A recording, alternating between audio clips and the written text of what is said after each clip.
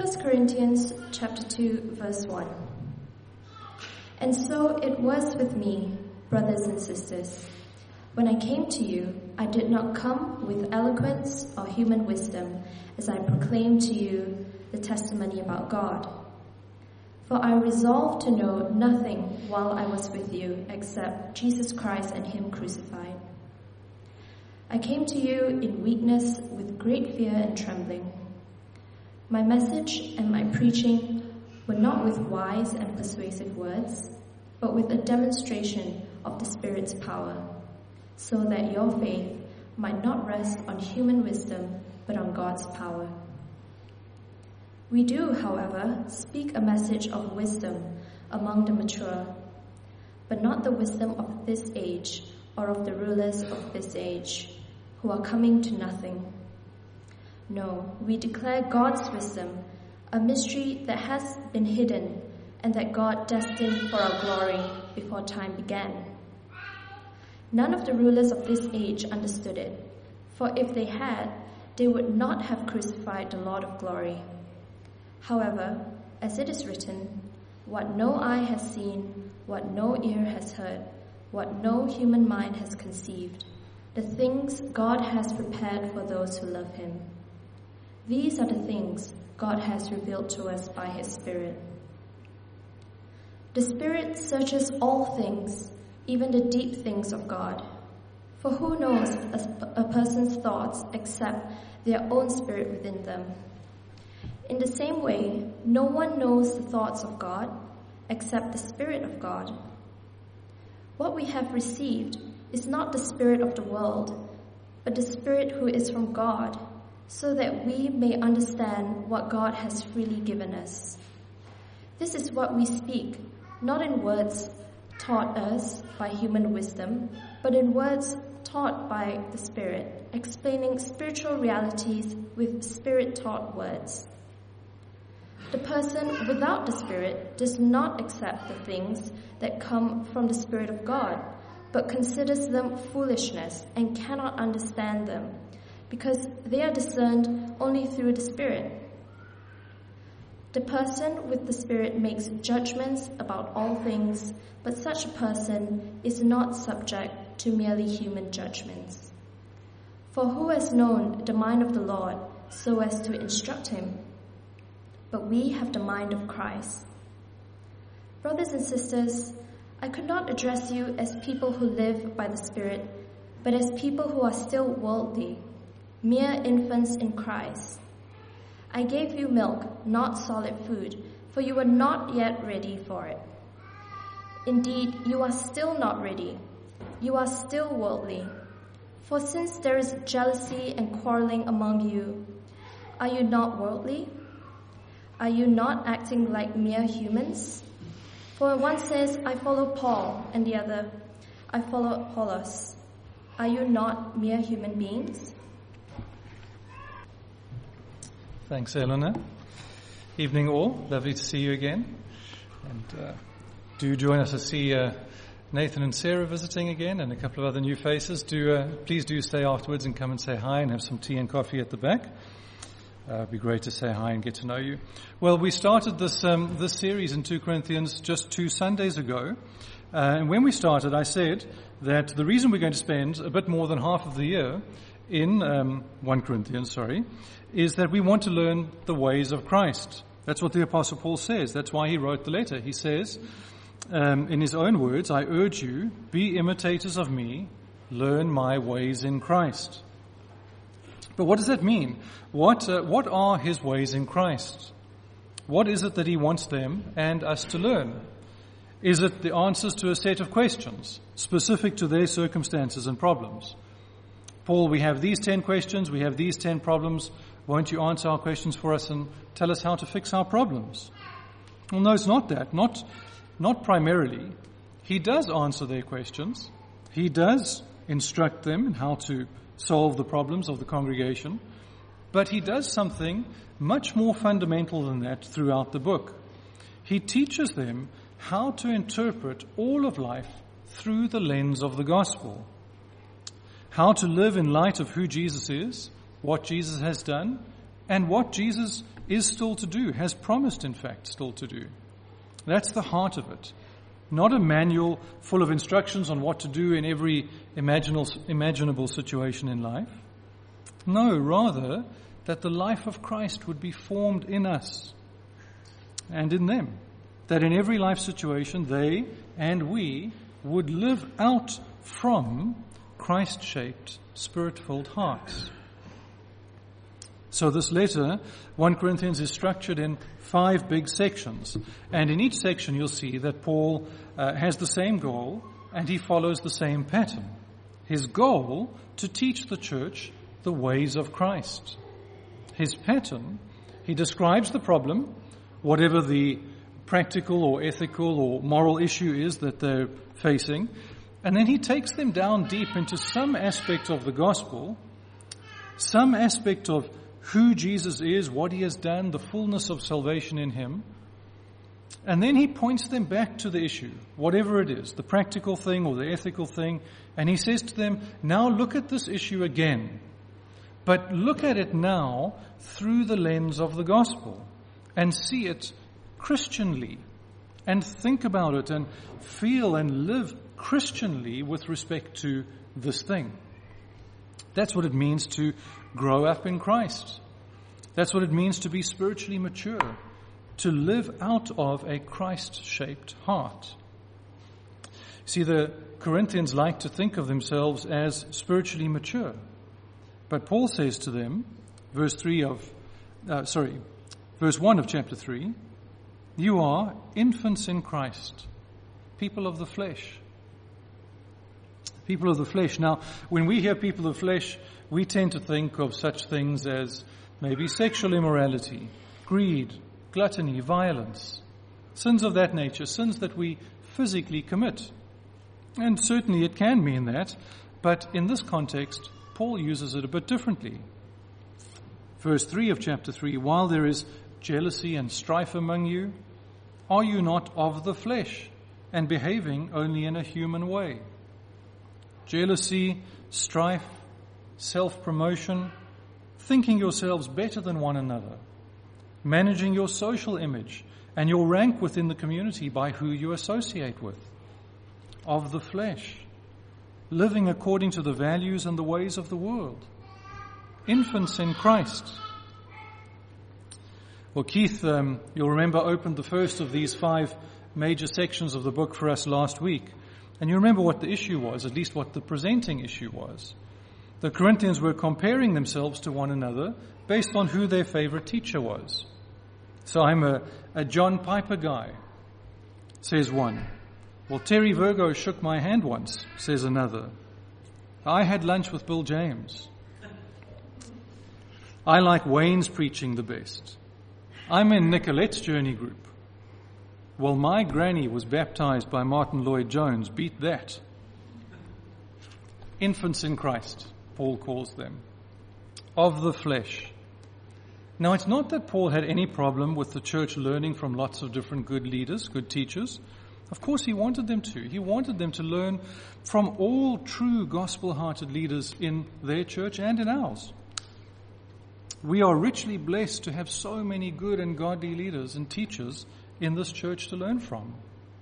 The issue is not having many good teachers and godly leaders. The issue is it's not even just being honest and admitting that you connect with some better than others. That's just a reality of human life. We do just connect easier and more deeply with some people than others. No problem. The issue is when that or anything else becomes the basis for divisive comparison. The presenting issue in Corinth, the surface of it, was teachers. The heart issue was jealousy, strife, division, comparison, one-upmanship, better-than-ism. And this was simply the way of the world. And it still is today. The problem was that there was too much Corinth in the church in Corinth. You remember verse 2 of chapter 2. To the church of God that is in Corinth, to those sanctified in Christ Jesus. But they weren't living like those sanctified in Christ Jesus. They were living like Corinthians in Corinth. And so as their founding apostle, as a wise pastor, as their father in the faith, Paul now brings them back to the gospel. He reminds them that they are the church, sanctified in Christ. They are declared holy in Him and must now become holy like Him. Paul takes them back to the cross. He doesn't just say, stop comparing, stop trying to outdo each other, stop all this better than-ism. No, he says, come back to the cross. Don't you remember what I preached to you? Don't you remember the message that led to your salvation? I proclaimed to you, verse 2 of chapter 2, nothing but Jesus Christ and Him crucified. Now, by the world standards, maybe speaking with a Corinthian accent makes you think that you're better than someone else. Maybe having more money or a bigger house makes you better than. Maybe that you went to Corinth Boys High School makes you better than. Maybe that you're a resident of an important city of the great empire makes you better than. Come back to the cross, Paul says, and see again the price of your salvation. See Jesus Christ, the beloved Son of God the Father, the eternal second person of the Trinity, the King of angels. Jesus, who is the great treasure of heaven, crucified for you. Jesus crucified was the price of your salvation. Behold the man upon the cross, your guilt upon his shoulders. It was your sin that held him there until it was accomplished. So how exactly, dear friends, do all our better thans square up to the reality of what our salvation cost? Come back to the cross. Repent the ways of Corinth. Repent the ways of the world in our hearts. Let's be cross-hearted. It may be, and I would expect it to be the case, that there are perhaps some here this afternoon who've never been to the cross, who've not themselves received forgiveness of sin, who've not been reconciled to God in love through Jesus Christ crucified. If that's you, friend, you can receive forgiveness right now. You can look to Christ crucified. Hate your sin. Turn away from it. Christ will take it all. You can be reconciled to God in love right now. But now, follow me, says Paul. Don't walk the Corinthian way anymore. Walk the cross way. Live as I did when I was with you. You saw my ways in Christ, he says. I didn't come to you merely as a deliverer of a message. I lived daily among you as one shaped from the inside out by that message. I didn't come to you as one better than anybody else. I came to you as one shaped by the reality that it was my sin that held him to the cross. Now remember who it is that's saying this. Paul had just said to them, towards the end of chapter 1, not many of you were wise according to worldly standards. Not many were powerful. Not many were of noble birth. But Paul was. If anyone thinks they have reasons to put confidence in the flesh, in the standards of the world, Paul had said, I have more. A true Israelite of the tribe of Benjamin, a citizen of Rome, trained as a Pharisee under one of the most revered scholars of his day, Paul had been groomed from birth for rulership of Jewish religious and political affairs in Roman Palestine. He was an intellectual giant, born into the right family, with the right connections, educated, tutored personally by one of the greatest minds of his day, born and groomed for rulership, and all the privilege and the wealth and the esteem and the respect and the honor that went with it. But chapter 2, verse 1, when I came to you, brothers. Brothers. But these were not his brothers, these were Gentiles. And not just Gentiles, not morally upright Gentiles. In chapter 6 he says of them, some of you were sexually immoral, idolaters, drunkards, adulterers, men who have sex with men, thieves, greedy, slanderers, swindlers.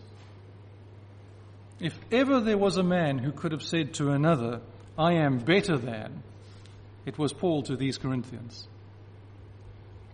But Paul lived from the foot of the cross, and there is no better than. So I came to you, brothers, and I resolved to know nothing while I was with you, but Jesus Christ and Him crucified.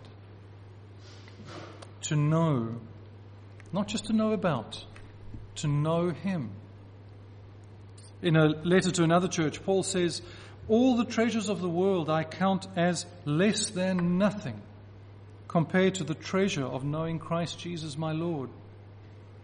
I want to know Him, to know the power of His resurrection, participation in His sufferings, becoming like Him in His death, and so to share with Him in resurrection life.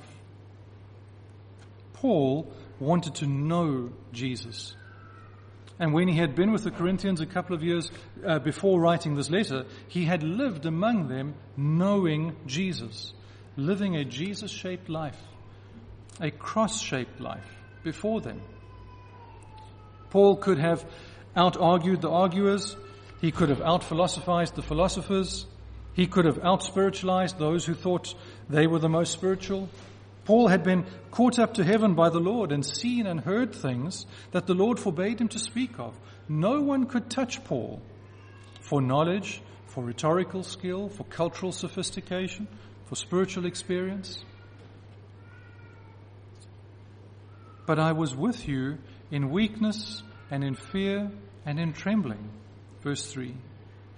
And my message and my preaching were not with wise and persuasive words, but with a plain message of a crucified man from the lips of his crucified servant. Paul had no swagger, no air of superiority about him. He didn't strut about as the great apostle. No, he lived in meekness and in trembling, with a great sense of his inadequacy for the task to which he'd been called. It's something that really encouraged me recently when I, and on behalf of the elders, spoke with some of the ladies who are going to be leading journey groups for us. Their responses were all essentially the same. Me? Really? Lead? Are you sure? Isn't there somebody else who could do this better than me? No sense of self-assurance, no sense of entitlement to a position of leadership, no sense of, yes, I've got this, I know what to do, leave it with me, no problem. None of that. Quite the opposite. We're hesitant, took time talking through the scriptures together, praying about it, allowing the Holy Spirit to do the persuading, that this is His call to them, not mine, not the elders. The Lord has called them to this. Be wary, friends, of the self-assured Christian leader. One day, KCC will be looking for a pastor to replace me. Who knows the Lord's timing, but it will happen one day. And when the day comes, the man who says, whether explicitly or in his manner or secretly in his heart, and may the Lord give us wisdom to discern, but the man who says, I can do the job. What Marco does, no big deal, I can do it. That man is not fit to care for the Lord's people. In weakness and fear and trembling I was with you, says Paul. He lived from the foot of the cross. He lived in the constant knowing that the cross was the price of his life. And he preached, and he taught, and he prayed, and he was beaten and shipwrecked and cold and hungry, imprisoned. He poured out his life as an offering, all from the foot of the cross. Everything about Paul, his thinking, his loving, his suffering, his passions, everything was shaped by the cross, by Jesus Christ crucified. Paul is saying to the Corinthians, come here, come to the foot of the cross with me. Look again at who it is that suffered for you on that cross, Jesus. Look again at the price of your salvation. Remember how I lived among you. Remember my cross-shaped life. Look closely at how the cross shapes everything about me. Now here, from the foot of the cross, look at your behavior. Look at all your better thans, and tell me now how they measure up here under the cross. Paul is calling them to cross-shaped lives. And my brothers and sisters in Christ, Jesus suffered and died on the cross to save you from the soon coming wrath of God, not to save you from the cross. You are saved because of the cross of Christ. And now you must be shaped by the cross of Christ. Glorified one day you will be. Crucified every day you must be. The Corinthians like to think of themselves as spiritually mature, an impressive list of things that made them better than others, able to understand the niceties of philosophical arguments, an appreciation for fine rhetoric, cultural sophistication, abundance of spiritual experiences, whatever. Infants in Christ, says Paul, foolishness, no different to the world around you. Too much Corinth in the church of God in Corinth. The way of true wisdom is the way of the cross. It's not a wisdom of this age or even of this world, verse 6 of chapter 2. No, this world is passing away. The wisdom of God that looks like utter foolishness to all the world is simply this: Jesus Christ crucified. This is the wisdom that was hidden from eternity past, but has been revealed in history. This is what no eye could see, what no ear could hear, what the hearts of men could not imagine, that God, in His infinite wisdom, has accomplished the salvation of all who believe and trust themselves wholly to Him in life and in death, to Jesus Christ crucified. But a crucified Savior goes so contrary to the ways and the wisdom of this world that it takes the power of the Holy Spirit to see it as wisdom. To the human mind, the ways of God, demonstrated most fully in Christ on the cross, just look like utter foolishness. And so obviously, to live in the way of Christ, to walk the way of the cross, also just looks ridiculous. Think how Paul's family and friends must have thought of his new life. All the advantages and opportunities in the world, born to and groomed for a gold-plated life. Now an itinerant preacher to a misunderstood and despised sect. Dependent at times on the financial support of others, Gentiles no less, for his next meal. At times having to work with his own hands. A manual worker, Paul, the great mind, trained and tutored under Gamaliel, no permanent home of his own, frequently in prison, flogged, beaten, stoned, 5 times whipped with the 39 lashes, shipwrecked, hungry, thirsty, tired, so poor that he couldn't afford a warm coat for winter and had to ask Timothy to bring him one. And what for? For the love of a crucified carpenter and his followers, most of whom ranked among the down and outs of society, the not wise, the not powerful, the not noble, the not connected, the not wealthy. For the love of Jesus Christ crucified and all his nots. What did Paul's life look like to his family and the friends and colleagues of his younger days? Foolishness, ridiculous, absurd, a wasted life. But what did Paul think of his wasted life? For Christ's sake, he said, I delight in weakness, in insults, in hardships, in persecutions, in difficulties.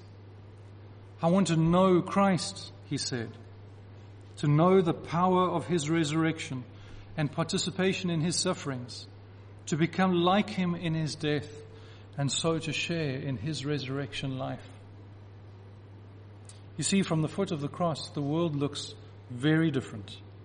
All the scales by which we measure are turned upside down. For Christ, the one on the cross, came not to be served, but to serve, to give his life. So those who would be greatest among us should become the servants of all, just as he was, giving our lives away in 10,000 ways. And you cannot do it, not on your own. Your flesh nature does not want to go the cross way. Your natural human mind and instincts cannot understand the way of the cross. It takes the power of the Holy Spirit to change you from the inside out. That's essentially what Paul is arguing towards the end of chapter 2. You cannot understand the ways of God in yourself. They are foolishness to the natural mind. Verse 14 of chapter 2, the natural person does not accept the things of the Spirit of God. They are folly to him, and he is not able to understand them, because they are spiritually discerned. And so, dear friend, if you sense your heart drawn now, strangely, against the tide of natural human reason, if the treasures and the pleasures of this world are fading into shadow in your eyes, if the way of the cross looks to you beautiful, and praise God, for his Holy Spirit dwells in you and is transforming you to be like Jesus. Now here, from the foot of the cross, hear again Paul's words to those who were so sure that they were better than. From verse 1 of chapter 3. Brothers and sisters, I could not address you as people who live by the Spirit, but as people who are still worldly, mere infants in Christ. I gave you milk, not solid food, for you are not yet ready for it. Indeed, you are still not ready. You are still worldly. For since there is jealousy and quarreling among you, are you not worldly? Are you not acting like mere humans? When one says, I follow Paul, another, I follow Apollos, are you not mere human beings? No, brothers and sisters. You are those who have received the Holy Spirit. You have the mind of Christ. By what measure are any one of us better than another? What standards, what values of the world would allow any one of us to think of ourselves as above our brothers or sisters in Christ? Let's have no better thans among us. Let's come back to the cross, to Christ crucified. And here, from the foot of the cross, let us live together in the way of the cross. Won't you bow your hearts with me as I pray?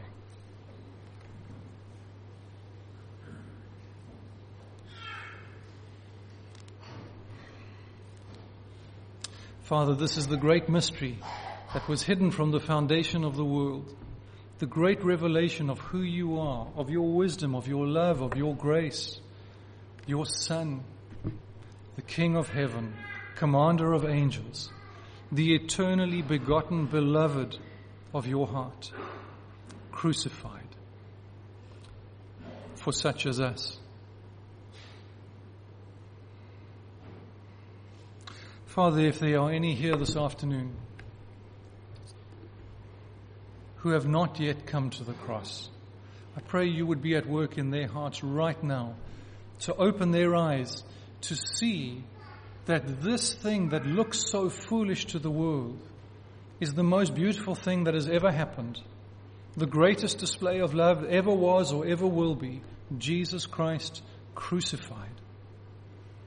And may the reality of Christ crucified live in our hearts by the power of the Spirit and change us from the inside out to be more like our Savior who we love. Make us a cross-shaped people, living daily at the foot of the cross, living into every situation of life from the foot of the cross. May it be the all-consuming passion of our hearts to say, like Paul, I want to know Christ. I want to know Christ, to be conformed to Him, to share in His sufferings, to walk as He walked, and so one day to share His resurrection life. Be glorified, Father, in doing this in us that we cannot do, for your glory. Amen.